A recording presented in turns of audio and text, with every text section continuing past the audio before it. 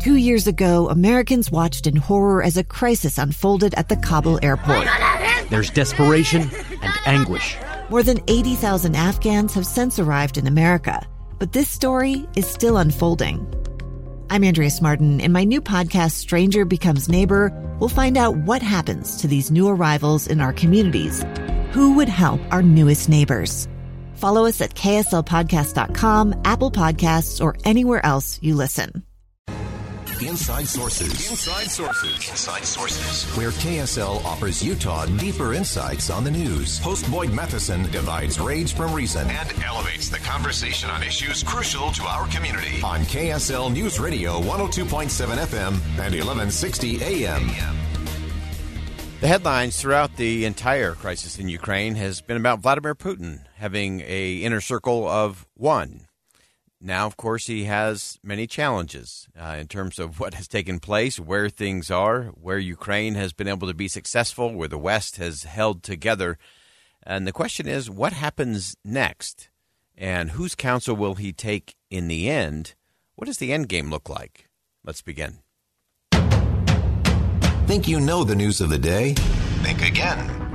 Well, as we try to evaluate everything that's going on and where we really are, David Von Drehle, who's a columnist for the Washington Post, has a great piece on the end game. What is the end game for Vladimir Putin, and what should the West do? What should Ukraine do? And really pleased to have David joining us on the line. David, as you look at this, just kind of give us where you think we are, how we get to this spot, and then we'll march it forward and look at what comes next. Sure. Well, we got to this spot because Vladimir Putin became obsessed with the idea that the West was encroaching on Russia's proper sphere of influence, and the biggest thorn in his shoe was the rock in his shoe was Ukraine, and he made the spectacularly foolish decision to invade back in February. It was one of the great miscalculations of all time. And now, even though there's still shooting going on, Putin has lost tremendously. Russia may never be the same after this mistake. His economy is in ruins. He's lost credibility as a supplier of fossil fuels to Europe, which was his main business. His army has been revealed to be a sham. Not even capable of projecting force a few miles beyond its own borders, and so on and so forth.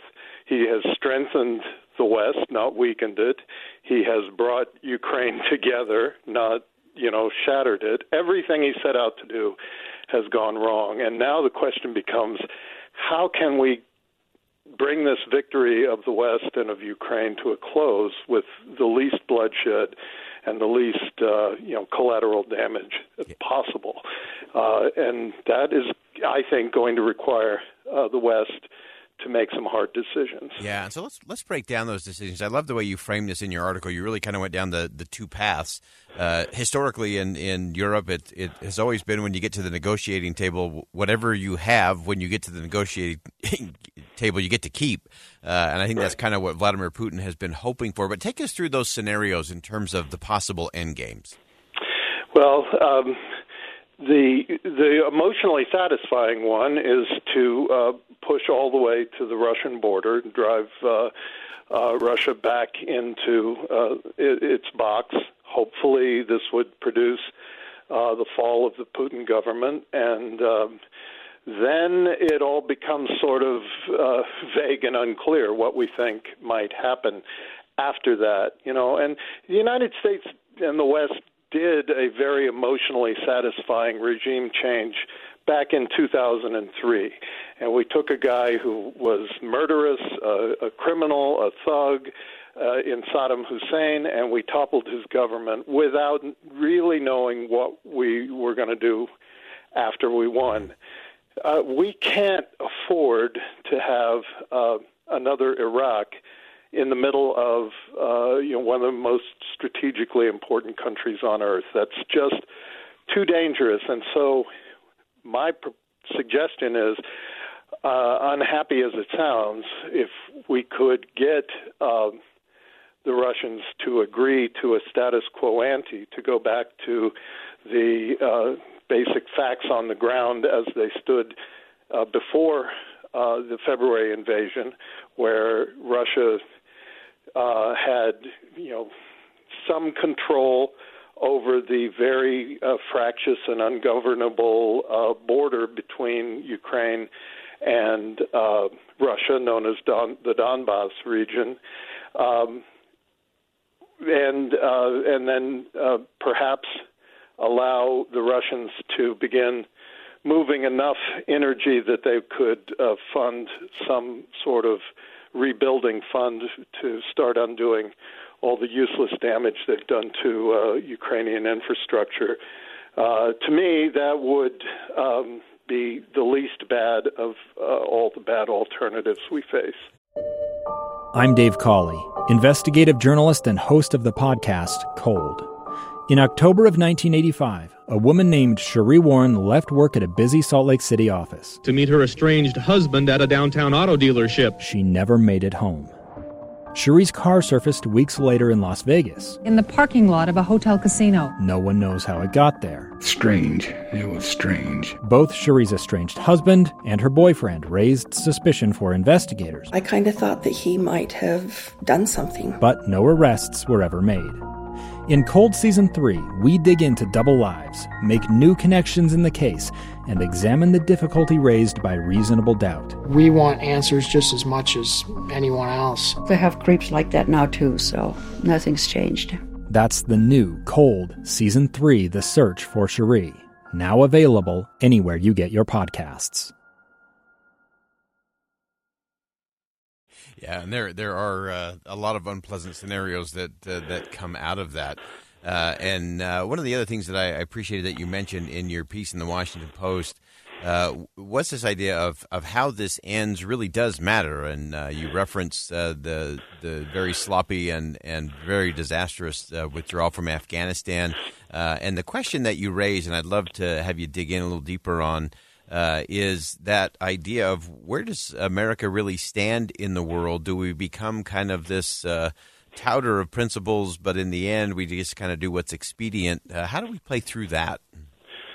Right, and this is a recurring question for America as the world's superpower and leader and defender of democracy, the leader of the so-called Western Alliance. What we've learned is that it's one thing, and it's important, to hold up principles that we believe in, of freedom of speech and religion and open markets, fair trade, settling disputes peacefully, but that the world's an imperfect place, and sometimes in order to advance those goals on the grand scale, we need to make some decisions that don't necessarily feel 100% right. Leaving Russian troops in the Donbass doesn't feel right after all that Putin has done. But just remember, this is territory that's been disputed and fought over for 1,000 years, and it won't stop being fought over in the future. And, by the time this whole thing is over, the Russians may not want that borderland anymore. It may come at too high a price, as they found, in Afghanistan half a century ago. Yeah, great insight. And before I let you go, just real quickly, is there anything else you're watching? Obviously, winter's on its way. Everyone's kind of worried about what happens if this just gets bogged down. Who does that stop the Ukrainian momentum? Does it give Vladimir Putin a chance to regroup? What else are you watching that maybe isn't on all of our radar that we should be paying attention to as we go into these next few weeks? Well, I think there's not a scenario, I don't think, for a quick military victory for the Ukrainians, by which I mean getting all the way to the border and driving Russia completely out of disputed territory. I think that is a matter of many months, if not years, and thousands and thousands and thousands of people dead. The thing I'm watching is, is it likely that Vladimir Putin would use tactical nuclear weapon? Probably not. But, man, he's making a lot of bad decisions. And I'm not sure how much I trust him not to make one more. Russia's military has trained for use of, small sort of Hiroshima-sized nuclear weapons for 50 years. It's a part of their battlefield doctrine in a way that it's not for the American Army. And, if we think things are bad now, to have this war go nuclear would make today look like a cakewalk. Yeah, great insight, David Von Drehle, columnist for the Washington Post. Appreciate your perspective on this. This is a crucial one. What this end game looks like, how that plays out. So many things to watch, so many things to weigh in on. And the important thing is that we get past just the headlines of all of this. I really appreciate that David has caused us to kind of think again in terms of what that end game might look like. It may not feel as good as we want it to, but if it helps us get to peace and a long-term solution, that's worth thinking about. 2 years ago, Americans watched in horror as a crisis unfolded at the Kabul airport. She was tear-gassed and beaten. Images of thousands desperate to escape Taliban oppression filled our news feeds. More than 80,000 Afghans made it to America. But the story didn't end there. It was very cold. There was no power, no heat. Who would help our newest neighbors? I'm Andrea Smartin. In Stranger Becomes Neighbor, you'll hear the stories of some remarkable refugees who left their homes and their dreams behind, only to start over from zero. Their only possession was 3 blankets. And you'll meet Americans who stepped up to help them. You want me to come when you deliver your baby. What can one person do in the face of an international disaster decades in the making? That's Stranger Becomes Neighbor. Find us at kslpodcast.com, follow us on Apple Podcasts, or anywhere else you listen.